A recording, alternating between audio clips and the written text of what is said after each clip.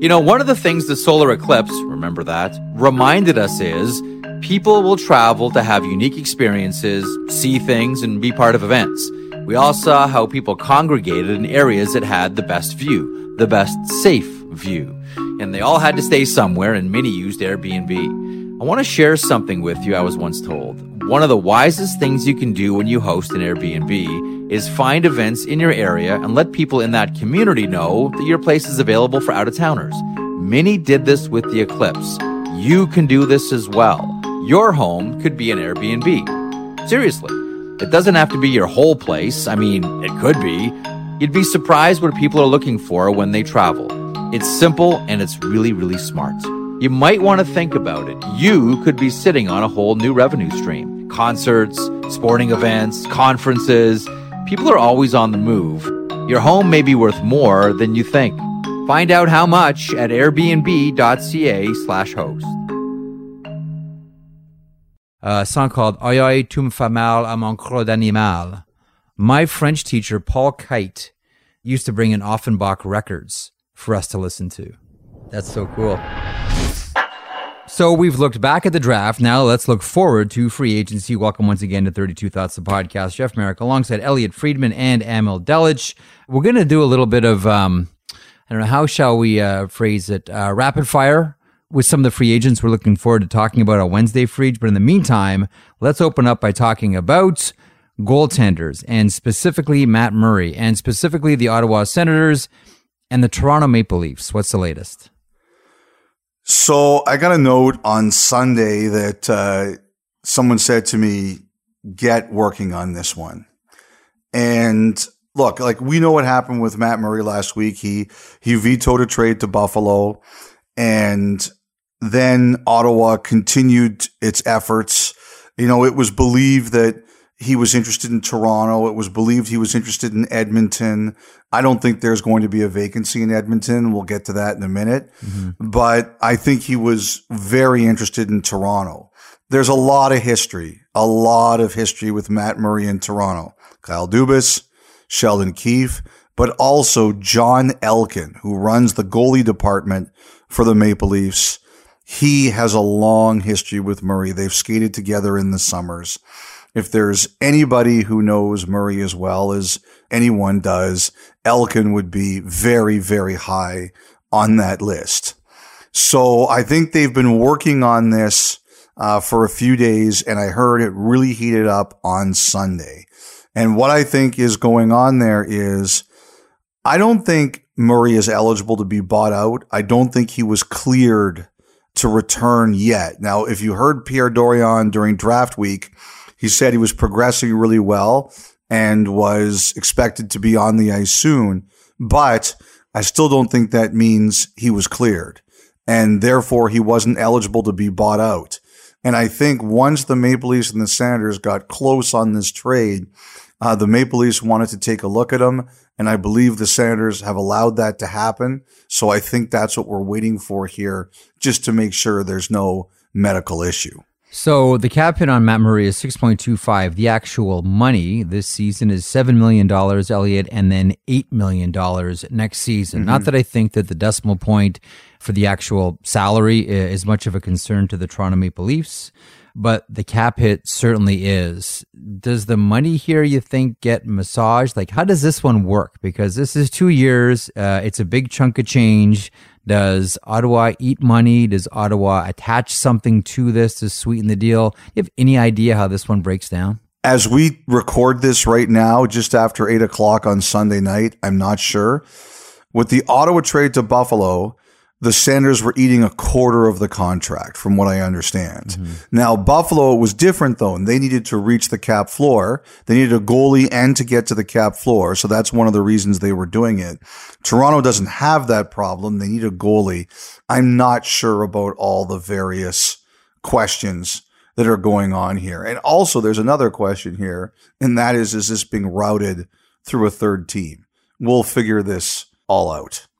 Okay, and so as we're talking about the Maple Leafs, then the question becomes what's happening with Jack Campbell. And it seems as if there are two chances he goes back to Toronto, slim and none.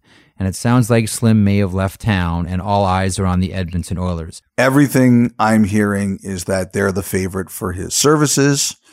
Of course, nothing illegal happens with Campbell or any other free agent in the National Hockey League, but I think we'd all be surprised if he wasn't an Oiler. And I think a lot of the predictions are that Darcy Kemper is favored to end up in Washington. We'll see where this all goes, but I do think the Maple Leafs have taken a look at the market and seen that they like Murray as based on what's available. Now, I had long conversations today with a couple people, some of who know Murray, some don't, and I got a general consensus.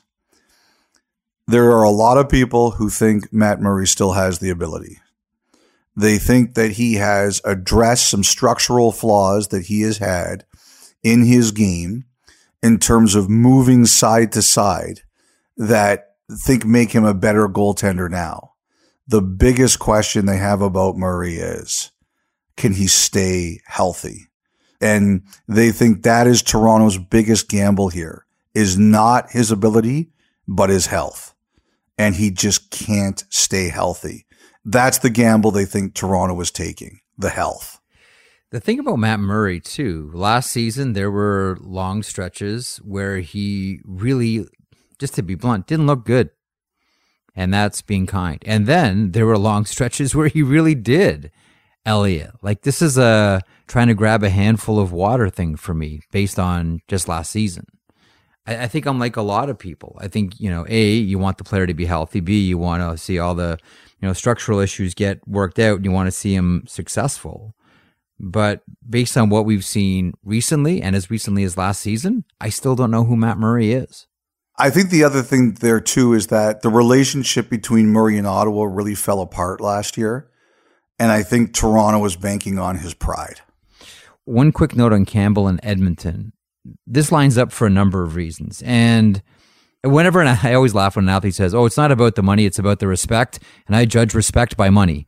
But, the money is there for Jack Campbell, right? Something in the neighborhood of, as you mentioned, 5 times 5. So that makes sense there. I have had people telling me that they think there's a 5 times 5 out there for Campbell. Yeah, we've heard similar.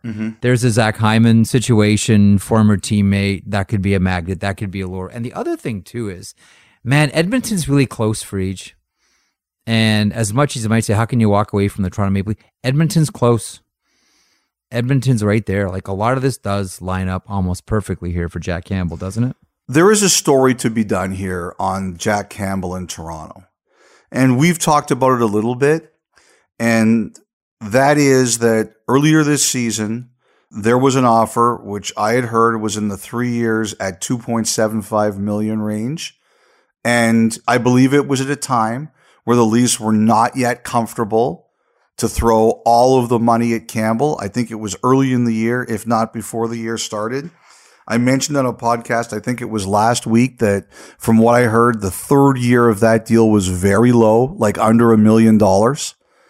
And as a result, what I think happened was Campbell and his camp countered with the opposite end of the spectrum. It was low from Toronto and really high from Campbell in return. And I don't know that it ever got back on track. Like, I'm not sure. I don't know for certain, Jeff, but I'm not sure they ever had another offer between the two of them. Like, I think talks just fell apart and they never came back. And maybe someday we'll find out why both sides feel that happened. But I just think that things got off the rails quickly this year in the negotiation room between these two sides. And I don't think they ever put it back together. Okay, we're going to get to some of the free agents or pending free agents. Oh, the other thing, too, I wanted to mention about Murray before we do that is his numbers, and we know Toronto does look very hard at numbers. There are some numbers on him this year that were good. So I did want to mention that, too. I think that's why Toronto's making this gamble. Their analytics would probably rate Murray a bit higher than others would. But again, like I said, the biggest gamble on Murray is the health. I want to say it again, too. There were times this guy looked excellent. for the Ottawa Senators. And what I'm wondering about Toronto too is, are they looking for another goalie too? Like, is it Matt Murray and then Eric Källgren's our backup? Yeah, or is it Matt Murray and we're going to get somebody else as well?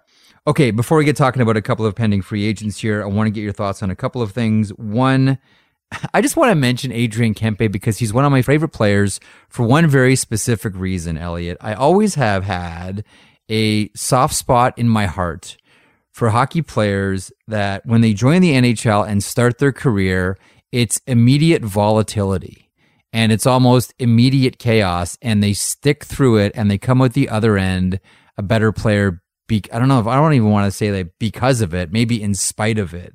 But Adrian Kempe signs re-ups with the Los Angeles Kings, 4 years, $22 million. AAV is $5.5 million.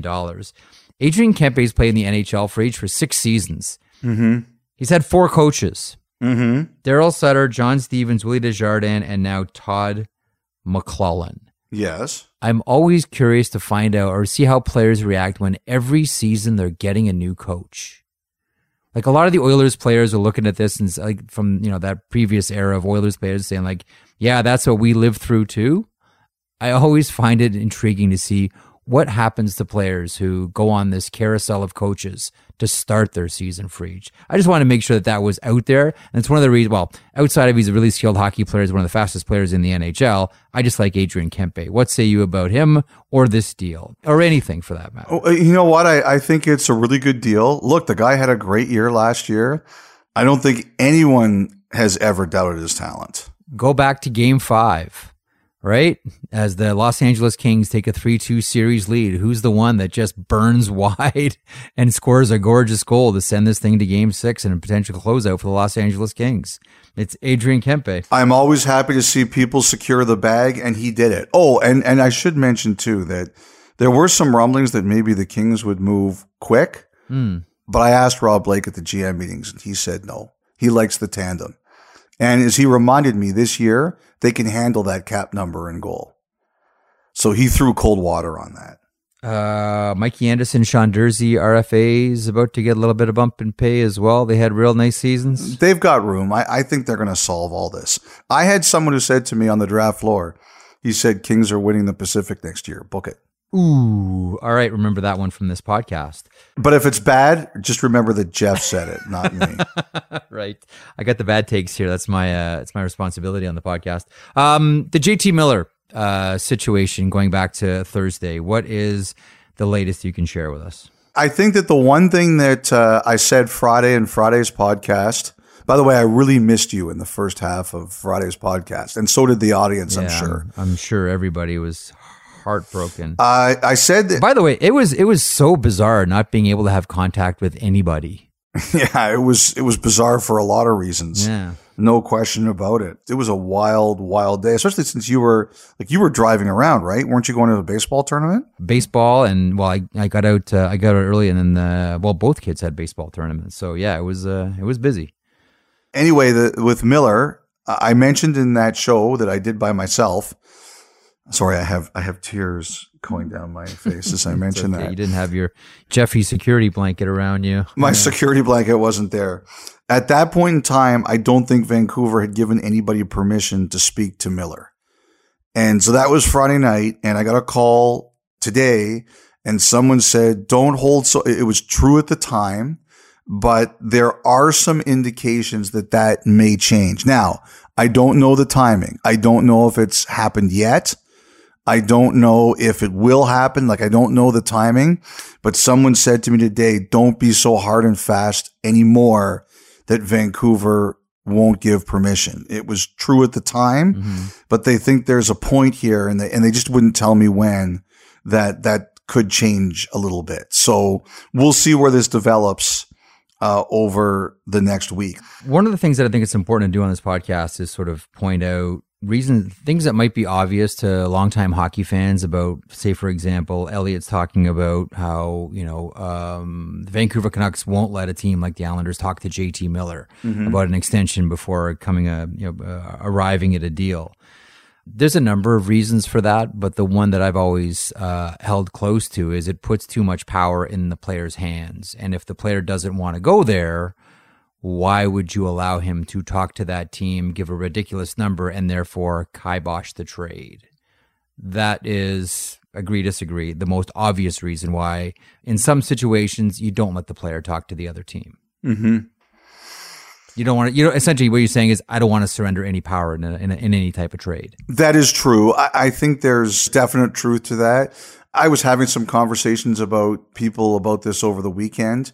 I think nobody would confirm it to me, so I'm not going to say the player, but I think there was one recent case where a team was getting close on a trade and they were given permission at least to speak to the player, and they were only given permission for a certain amount of time. Like the team said, I will let the other team and talk to the agent for 24 hours. And you have a time window to see if you can get a deal done. And sometimes simply the team that's acquiring you, they don't need to get a deal done, but they'll say to you, if we acquire this player, what are we looking at? And maybe they'll give you a range. And that's kind of what happens. But you're right, Jeff. There are teams that will look at it and say, no, we don't want you to do that. Like I said, I'd heard on Friday by that time, the Canucks hadn't let anyone talk to Miller. I don't know as we tape this on Sunday that they've let anyone talk to Miller, but I have been told that don't be so strong on it because it may change. Okay, let's get to some players and some teams, and let's start with Brent Burns of the San Jose Sharks. A while ago, actually, I'd kind of forgotten about it. Not a pending UFA, by the way, I should point out. We're not there yet. No, he's still got term. Yeah. That San Jose was thinking about, does it really make sense for them to bring back both Erik Karlsson and Brent Burns? And Karlsson has complete control over his situation. Burns has a small list of teams he can be traded to. I think they checked the market on Karlsson. I just don't think there was a lot there because of his contract. Burns has a lot less term remaining, and I've heard there's been quite a bit of interest. Someone told me today that he's a name that we've kind of forgotten that you should put back on the radar because he thinks several teams have called San Jose and said, what are we talking about here? Now, Burns, like I said, has control, and I don't know how many places he wants to go to, but don't forget he has a permanent residence in Texas. Now, I don't think that would be an easy deal to do, would be Dallas and San Jose. It would take work, but I did have someone say to me that if the Stars could make it work, he could see a situation where Burns could end up there. That is a fascinating one. And I still think Brent Burns has a lot to give. And that doesn't just include the true itemization of what's in his knapsack. I still think on the ice, he has a lot to give. I just thought it was a blender, isn't it? Hasn't that secret been revealed? I've heard some stories about what's really in there. Oh, okay. What happens if we have a look inside your knapsack or inside your briefcase, Friege? What do we find? You would find a book. Spy the Lie is the book I'm reading again right now. I've read it before. I'm reading it again about how to spy liars because I work with several of them. Oh, very nice. And, you have my laptop and all my pens and gum, assorted other funny stuff. What would be in yours? Oh, mine's boring like yours, man. I'd have a book. Like right now I'm reading Dave Grossman's On Killing. I'd have all my notes. I'd have my laptop. I'd have my Mac 30 just in case a camera shows up and I need a little powder. Hair gel, IFB. You probably don't just have a thing of hair gel. You probably have like a bathtub of hair gel in there. No, I just got the one. I just have the one. And I forgot it in Montreal as everyone made fun of my Lyle Lovett style hair at the restaurant on the... I thought it looked really good. I thought it looked good too. But man, Joel... You and Eraserhead, twin brothers. I thought I was looking good, man. And then Joel made me like goo it all up. Oh, well. Florida Panthers, what's the latest with the Cats? I just think there's a lot going on there. I think Florida's going to extend Huberdeau at some point. I think that's going to get done. I think they'd like to extend Weegar too. I think the bigger question is, can they do it? I had a couple teams tell me Florida's got a lot swirling around. They're in a lot of things. I think Ottawa has interest in Weegar. Ottawa got their scorer, in DeBrincat, but they are still looking at a defenseman. As I mentioned on the podcast on Friday, I think they took a look at D'Angelo. Weegar makes a lot of sense because he's an Ottawa area guy, but I think in a perfect world, Florida would like to keep him. So I think Florida's got a lot of balls in the air, and as one team said to me, he said, this is the dumbest thing you'll say on your podcast, which he actually said is quite a feat because you said a lot of dumb things there. He said they could do something, they could do nothing. But he thinks Florida's got a lot going on. And he also said that Florida has not given up hope on keeping Giroux either. I don't know if that's going to happen, but he thinks the Panthers could be a really interesting team this week because I know a lot of teams believe they're going to get Huberdeau done. And they think they'd like to get Weegar done. They just don't know if they can do it without moving some other things around. And I think there are some teams looking at Weegar because he's good, but I don't think the Panthers' preference is to find a way to make it work. I mean, we'll see. You know, Thursday night, there were a lot of big names in the air, and Alexander Romanov turned out to be one of them. Now with the New York Islanders, how many other teams, Friedge, do you think we're in as the Habs look to make room on the back end? I've been all over Columbus a lot lately. They were in on McDonough, and it just was the wrong time for Ryan McDonough to go there. I think they were in on Romanov too. I think Columbus, that 12th pick, they had a lot going on around there.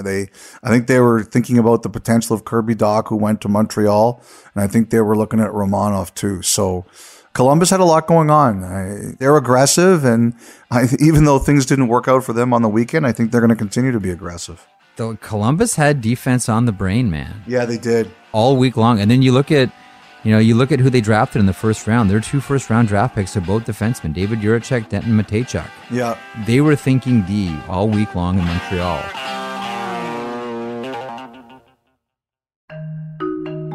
You know, one of the things the solar eclipse, remember that, reminded us is people will travel to have unique experiences, see things, and be part of events. We all saw how people congregated in areas that had the best view, the best safe view. And they all had to stay somewhere, and many used Airbnb. I want to share something with you I was once told. One of the wisest things you can do when you host an Airbnb is find events in your area and let people in that community know that your place is available for out-of-towners. Many did this with the eclipse. You can do this as well. Your home could be an Airbnb. Seriously. It doesn't have to be your whole place. I mean, it could be. You'd be surprised what people are looking for when they travel. It's simple and it's really, really smart. You might want to think about it. You could be sitting on a whole new revenue stream. Concerts, sporting events, conferences. People are always on the move. Your home may be worth more than you think. Find out how much at airbnb.ca/host.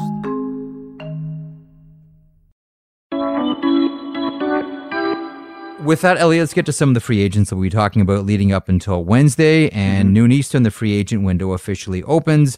And we will wonder about players like, and we'll try to go as rapid fire as we can here and respect your time, Evgeny Malkin. I hear the thing with Malkin is term. I think he wants a bit more term. Rob Rossi of The Athletic had a really good story about him on the weekend. You know, I think he's talked about there have been 2-year offers. I definitely think there have been 3-year offers. I'd heard, and I think it's pretty reliable during the year, that they tied up the end of his contract to the end of Crosby's contract, which has 3 years left. But I just heard they weren't close on money. Now, until proven wrong, I'm going to guess here that the Penguins thought there was a team that was offering Letang a really high number on 4 years. And I know there are some teams in the league who believe that was the case too. Like, now technically they're not supposed to offer anything, but you know, Jeff, teams do talk. Like I always say, gambling here at Casablanca? Really? What? So I definitely believe there were some teams out there who thought that Letang was coming in around maybe 4 times 9 somewhere. And the reason they're thinking it was 4 times 9 was because the number ended up being 36 for him. So 6 times 6, it equals 4 times 9. Although if you talk to, you know, people who work in the financial business, get as much money in your pocket as you can quickly. Get it right away. So they think that's why that number ended up there. I don't know it's true, but it's a good theory. So I think Malkin has kind of looked at that and said, okay, Letang got 6 years. You know what? You know, maybe I could get 4. I don't know if 5 is feasible. I honestly don't know, but 4. And look, like if you look at what the Penguins did, they used term to flatten out the number, right? Like maybe that's what ends up happening here. I don't know. I think the biggest issue with Malkin is not that they don't want him, it's health. And that was the same thing that kind of happened with Letang too, but Letang had such a fantastic season that I think they just overcame the health. Now they're trying to figure out what to do with Malkin. I really do think they want to get it done, but I think this one's been a real challenge. I think at the end of the day, he wants to be there and they want him to be there. They moved out of their comfort zone with Letang faster than they did with Malkin. And they showed, like people told me that it was pretty clear as recently as a month ago that they were willing to move out of their comfort zone with Letang. I don't have a good answer yet on where that stands with Malkin. Okay, so we whispered the name Claude Giroux a couple of moments ago. Now let's say it. Claude Giroux? I think there's quite a bit of interest in him. I still think Florida wants to try and keep him. I mean, I think Ottawa's out there for sure. You know, we talked about Edmonton. I think there could be others too, but... Would Colorado be an option there? Well, but again, he's got to want to go there, right? He didn't want to go there last time. Well, the only place he wanted to go was Florida. Yes, but I do think Ottawa's a possibility for him. I do. I just think that right now the issue is I think Florida would like to keep him, but like I said, they got to move things around. Johnny Gaudreau. I think we're going to get clarity on this early in the week. I do. I think Calgary... Like I said on the podcast that let's watch what Philly does. You know, I went to Chuck Fletcher on the floor on Friday and I said JVR and he just looked at me and he goes, he's a flyer. He wasn't giving me any more than that. And I respect that. I've got no problem with it. I think people like JVR as a player. He scored 24 goals last year and goal scoring is hard to find in this league. And, you know, he's got a good reputation. He's a good guy. I just think teams are really trying to make this hard on Philly to trade him. So I still think we've got to wait and see what Philly does to clear cap room. I think they've got a lot of their guys kind of out there they're testing the market on. I've said many times, I think that the number is 8 times 9.5 from Calgary. I think there's been an indication that the number may have to be higher than that. I don't think that Calgary's that crazy about it. My guess with a team like Philly is that they also have a number they don't want to go by. So I think we're getting close to decision time here. Andre Palat. I still heard that one could go either way. Because I think we all looked at the Ryan McDonagh deal and said, okay, they opened the doors for Palat here. I remember last week we said it was a challenge. Mm-hmm. I've heard it could go either way. Ryan Strome. Well, I guess you could put both Strome brothers in there. Strome and the Rangers were talking all year, and they just never got to a sweet spot. And I think that continued after the season. After they got knocked out, they kept trying. I heard term was an issue. I don't know if number was an issue or not, but I heard term was an issue. I heard that the Rangers were careful about how much term they wanted to give. I mean, we'll see. Centers are always valuable. Like Kopp, I think the Rangers are just very careful because they don't want to box themselves in. What I heard was Drury wanted to check out all options. Like he liked Kopp, he liked Strome, but I heard that he didn't have a lot of flexibility and he wanted to keep it for as long as he can. Like if they are looking at a guy like Kadri, I mean, first of all, I don't know how that would all work, but I heard that Drury wanted to keep a certain amount of flexibility and never got to a place he was comfortable with on any of his guys yet. And, there's Dylan Strome out there too. I mean, someone's going to give him a shot.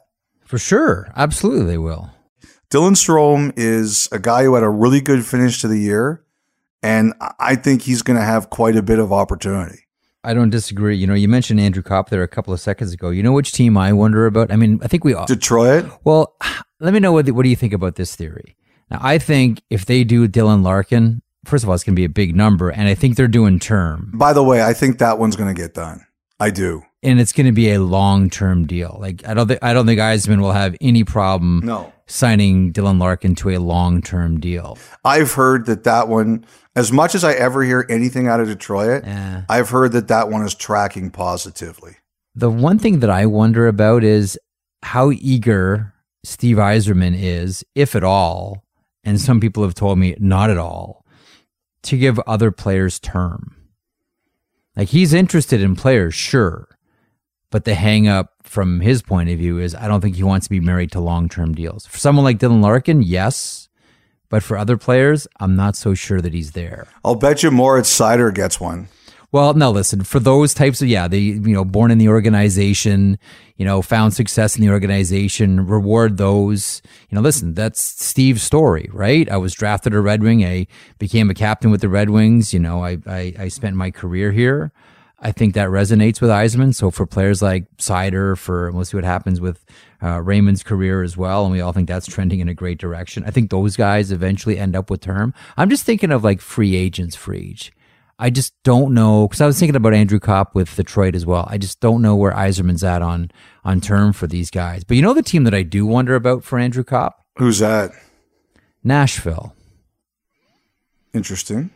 The Nashville Predators with, adding one more player to their top 6 mix now that they have Philip Forsberg done. I don't think that's a bad idea at all. It makes a lot of sense to me. That's one that I wonder about there. Okay, getting back to the list. We've talked a lot these playoffs about Valeri Nichushkin and how coveted Valeri Nichushkin is by the Avalanche, to the point where, it looks like Colorado was about to say goodbye to Kadri and say, hey, Valeri, don't go anywhere. What do you hear? So my predictions on Colorado, my camper one that they had a decent chance of keeping him, that flamed out. Colorado's had a busy day. They signed Georgiev. They signed McDonald. I still think they have a shot at Nichushkin, and I think this is one we could get clarity on earlier in the week. But I still think they have a shot at keeping him, and they're working hard to do that, and I think he wants to stay. The other thing I've kind of heard about them is that they might not qualify Aube-Kubel because they just don't have room. And from what I understand, it's not because he broke the Stanley Cup. They just don't have room. So he's another really good depth player who's going to be out on the market. Mm-hmm. So Kadri, I think there's a lot of teams in on him. I have heard that not to count out the New York teams possibly looking at Kadri, the Rangers and the Islanders. Like what someone said to me was, and this is a team I know that's interested in him, they think there's a lot of competition and they think there's going to be some unique attempts to try to get him done. I don't know what that means, but he said that they believe the New York teams will be in. Now, the one thing I do want to say about the Islanders is Lou Lamoriello is notorious for not calling until 12:01 Eastern on Wednesday. He is old school. He does not break the rules. And that's why what this guy said to me was, you might have to wait for some clarity if the Islanders are indeed part of this. But teams do suspect that both the Rangers and the Islanders will talk to Kadri. So we'll see where that goes. Now, the other thing I want to say about Colorado is at some point in time, we're going to get some clarity on Patrick Kane and Jonathan Toews. And I think they wanted to breathe after the trades and the moves at the draft, but I do think they were going to talk to Chicago about their futures. Last year, Colorado was one of the teams that inquired about Patrick Kane before the trade deadline to see if he was available. If, and I stress this is an if Patrick Kane's available, I could see Colorado making another try for him. That's my opinion, but I could see it. Now, we all thought that the obvious thing is David Perron re-ups with the St. Louis Blues because that's where David Perron is most comfortable. They're comfortable having him. He's a very productive member of that organization. He's gone back not once, not twice, but thrice to that team. But it's 9:04 Eastern, Sunday, July 10th, as I say this to you, Elliot. What do you hear about David Perron? I still think they want to bring him back. I think it comes down to, can they clear room? They've been really quiet. Mm-hmm. Really quiet. A couple of other names for forwards, and I want to get to defense here in a couple of moments. A couple of other names for forwards are, ones that we may not have thought would have been big names, but here we are.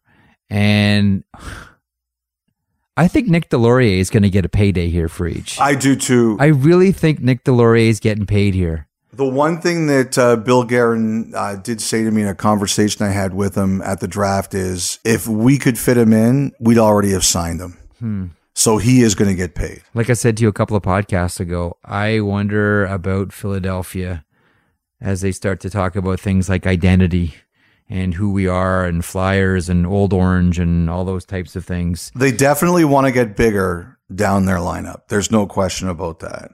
What about Phil Kessel? I've wondered Nashville, Yeah. but I don't know. Like they tried to get him. I wondered if they were going to be the team. You know who I've heard a little bit this weekend is Tyler Mott. I heard there's some good teams who really like him. Not a surprise. A real good player. Let's get to some defensemen. Okay. John Klingberg. So I heard at the draft, Carolina. I mentioned that on the last podcast. Someone reached out to me and said they don't see Carolina giving him the biggest deal, but they definitely could see Carolina being interested. They were around him earlier on this season. Yes. Carolina was. I do think that they've kind of been, like interested in dating Carolina and Klingberg. Like slip a note in the locker? Let's see if it happens. I've mentioned Seattle several times. I don't know, but there have been a few teams that see that match, but what they've also said is that what he might get in the market, they're just not sure that Carolina would be willing to do. What about Josh Manson? I've wondered if he's going back to Anaheim. I think we all wondered that one. I don't think he wanted to go in the first place. I'm sure he's very happy he went to Colorado and got a Stanley Cup, but there's family ties in the area, and I don't think he wants to be very far from them. I think that's true. That would make a lot of sense if he goes back. See, the teams I'd heard, and I think when I wrote my last blog, I'd heard Anaheim going back and becoming the post-Getzlaf captain, staying in Denver. Someone thought that maybe LA would have interest in him too. Now, LA has more of a need on the other side, not the one that Manson plays. But, I could see in LA being interested in that, but they didn't think that was the top priority for the Kings. Elliot, let me throw in a dark horse here. I'm just going to throw a dart, and we're going to see if it lands on Wednesday. For John Klingberg, I wonder about the Ottawa Senators. Well, look, they were interested in D'Angelo, right? Yeah. They had interest in him. John Klingberg paired with Thomas Chabot. We know Ottawa's taken the next step with this organization. Just curious.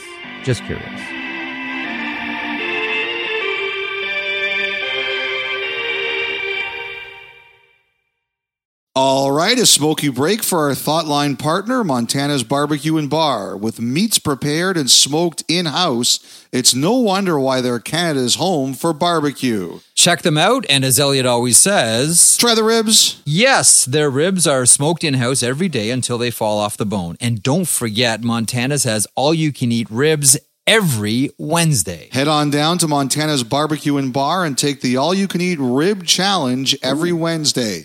Smoking good barbecue only at Montana's. Some conditions apply. Visit montanas.ca for details. One of the things the solar eclipse, remember that, reminded us is people will travel to have unique experiences, see things, and be part of events. We all saw how people congregated in areas that had the best view, the best safe view. And they all had to stay somewhere, and many used Airbnb. I want to share something with you I was once told. One of the wisest things you can do when you host an Airbnb is find events in your area and let people in that community know that your place is available for out-of-towners. Many did this with the eclipse. You can do this as well. Your home could be an Airbnb. Seriously, it doesn't have to be your whole place. It could be. You'd be surprised what people are looking for when they travel. It's simple and it's really, really smart. You might want to think about it. You could be sitting on a whole new revenue stream. Concerts, sporting events, conferences. People are always on the move. Your home may be worth more than you think. Find out how much at airbnb.ca/host.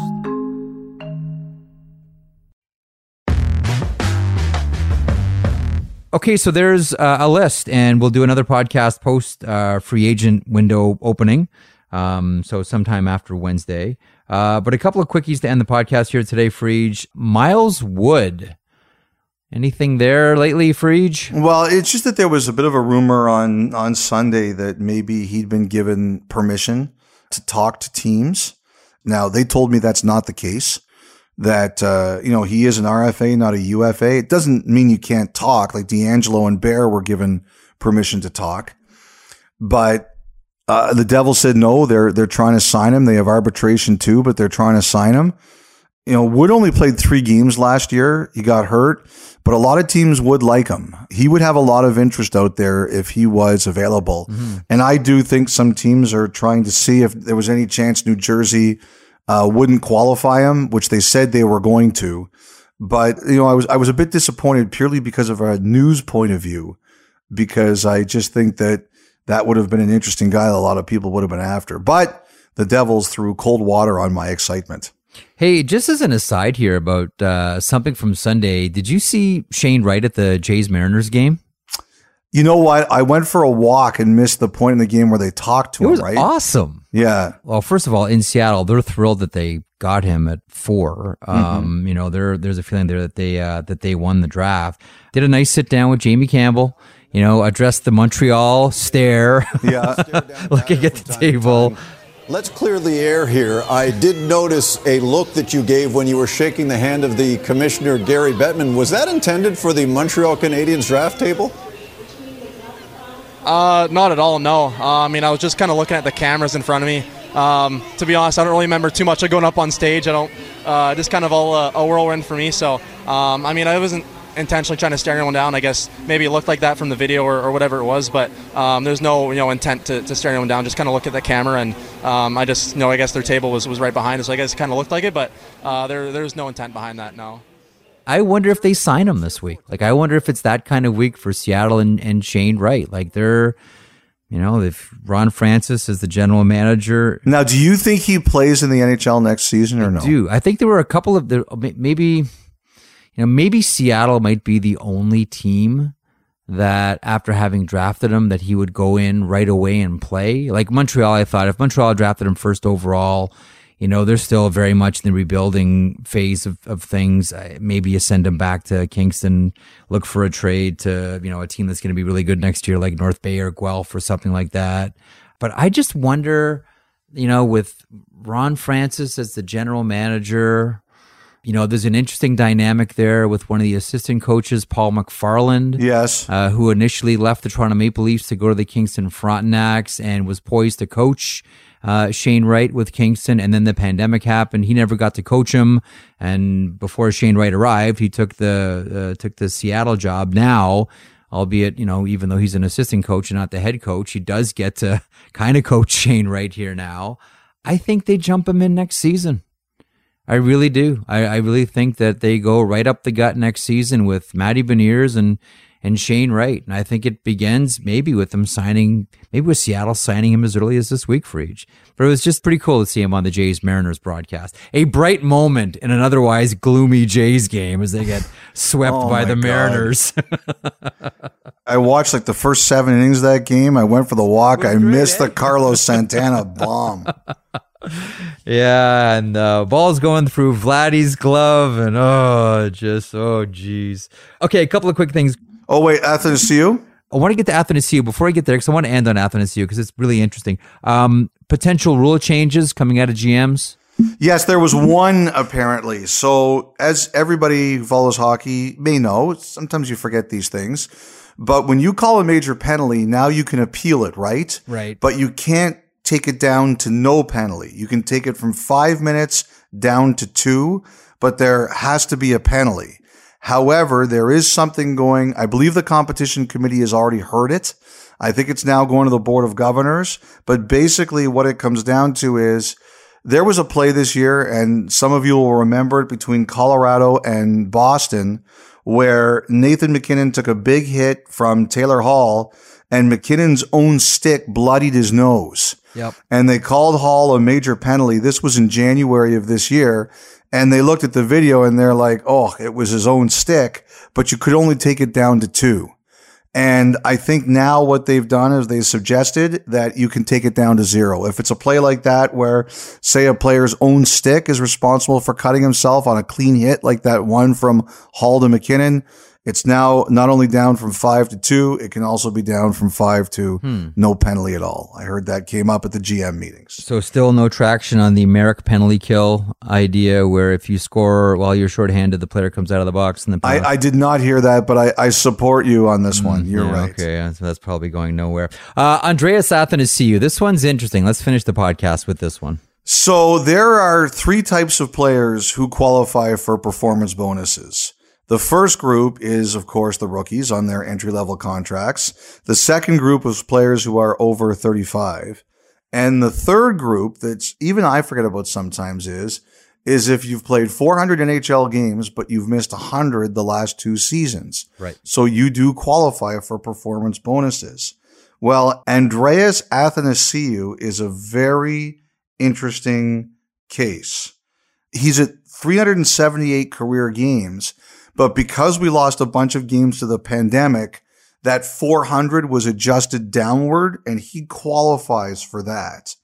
Now, it's 100 days on IR, I should say, the last 2 seasons. And Athanasiou is at 99 days on IR, plus COVID list. So I think the argument here is, should he qualify for the 100? So he's at 99. Now, he missed more time on the COVID list, but the COVID list technically isn't IR. So there's 2 issues here. So he qualifies because the 400 games was adjusted downward because of COVID. Now, you have to be 100 days on injured reserve. He's at 99 through the last 2 seasons. He's at 99. So one of the things they're arguing is if he gets credit for the COVID list, he'd be over 100. Or he injured his finger, I think, during the preseason and missed a couple of preseason games. And I think they've argued that he should get credit for that. Now, I'm not sure this is going to work. I don't know this is going to work, but you have to try it. I appreciate the thinking going on behind this one. I love stuff like this. So yes, I know you do. And actually, I kind of like it too. I appreciate this. I've heard the NHLPA has brought this up to the league that he got injured in the preseason legitimately and he had to miss time in the preseason. Like apparently he missed games. So their argument is he should be over and he should qualify for performance bonuses. And I think it might actually help Athanasiou get a spot this year because there are going to be teams who are looking for a player like him on a really inexpensive contract. Yep. And if you can get him to a low number plus bonuses, can work. Like I always say in situations like this, I just want to be in the room to see the expressions on the faces when that gets presented and pitched. I'm not sure it's going to work, but I know he's trying. I love it. Okay, so next big events, tent poles, as they call them, ladies and gentlemen. There are a couple along the way, certainly with qualifying offers and such, and buyouts and all these fun things like, offer sheets. But the main one is coming up on Wednesday. Noon Eastern, the free agency window opens. Hope you can join us on Sportsnet for coverage of it. In the meantime, get ready, all you fantasy GMs. Hope your team gets the player or players that you want. Either way, we will discuss it post free agency. Taking us out today, Elliot, is a band that calls Montreal home. Man, by the way, do you have a couple quick thoughts on Montreal? Every time I go there, I wanted to say a couple of things about Montreal. Like, to me, it's one of my favorite. Just was a great weekend. Great weekend. And one of my favorite Canadian cities. I love the cobblestone streets of old Montreal. What I love about Montreal, we've talked about this before, is everybody needs to have the Montreal hockey experience Saturday night, 7:01, the lights go down, the music hits and the spotlights and the ghosts of, Beliveau and Richard and all. There's nothing like it. And on game day on Saturdays, The whole city is talking about hockey. Every bar, every cafe, every restaurant up and down the street, everyone's talking about the game. Everybody should have that experience. Montreal is amazing. And taking us out, a band calling Montreal home. Offenbach was formed in the late 60s and left their mark on the Quebec music scene with hundreds of songs and some of the most memorable live performances this country's ever seen.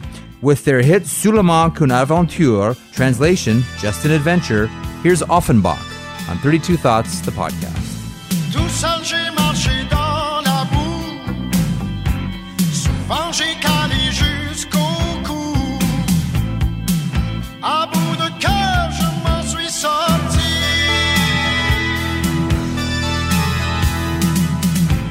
Mais là, toi, tu me tournes l'âme en jetant mon amour aux flammes. À bout de force, je me laisse brûler.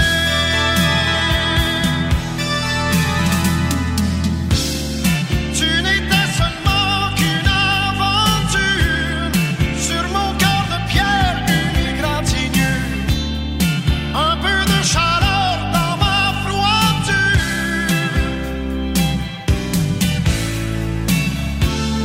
Tu n'étais seulement qu'une aventure. Mais là tu t'amuses à faire la vie dure. En me laissant tomber en amour avec toi.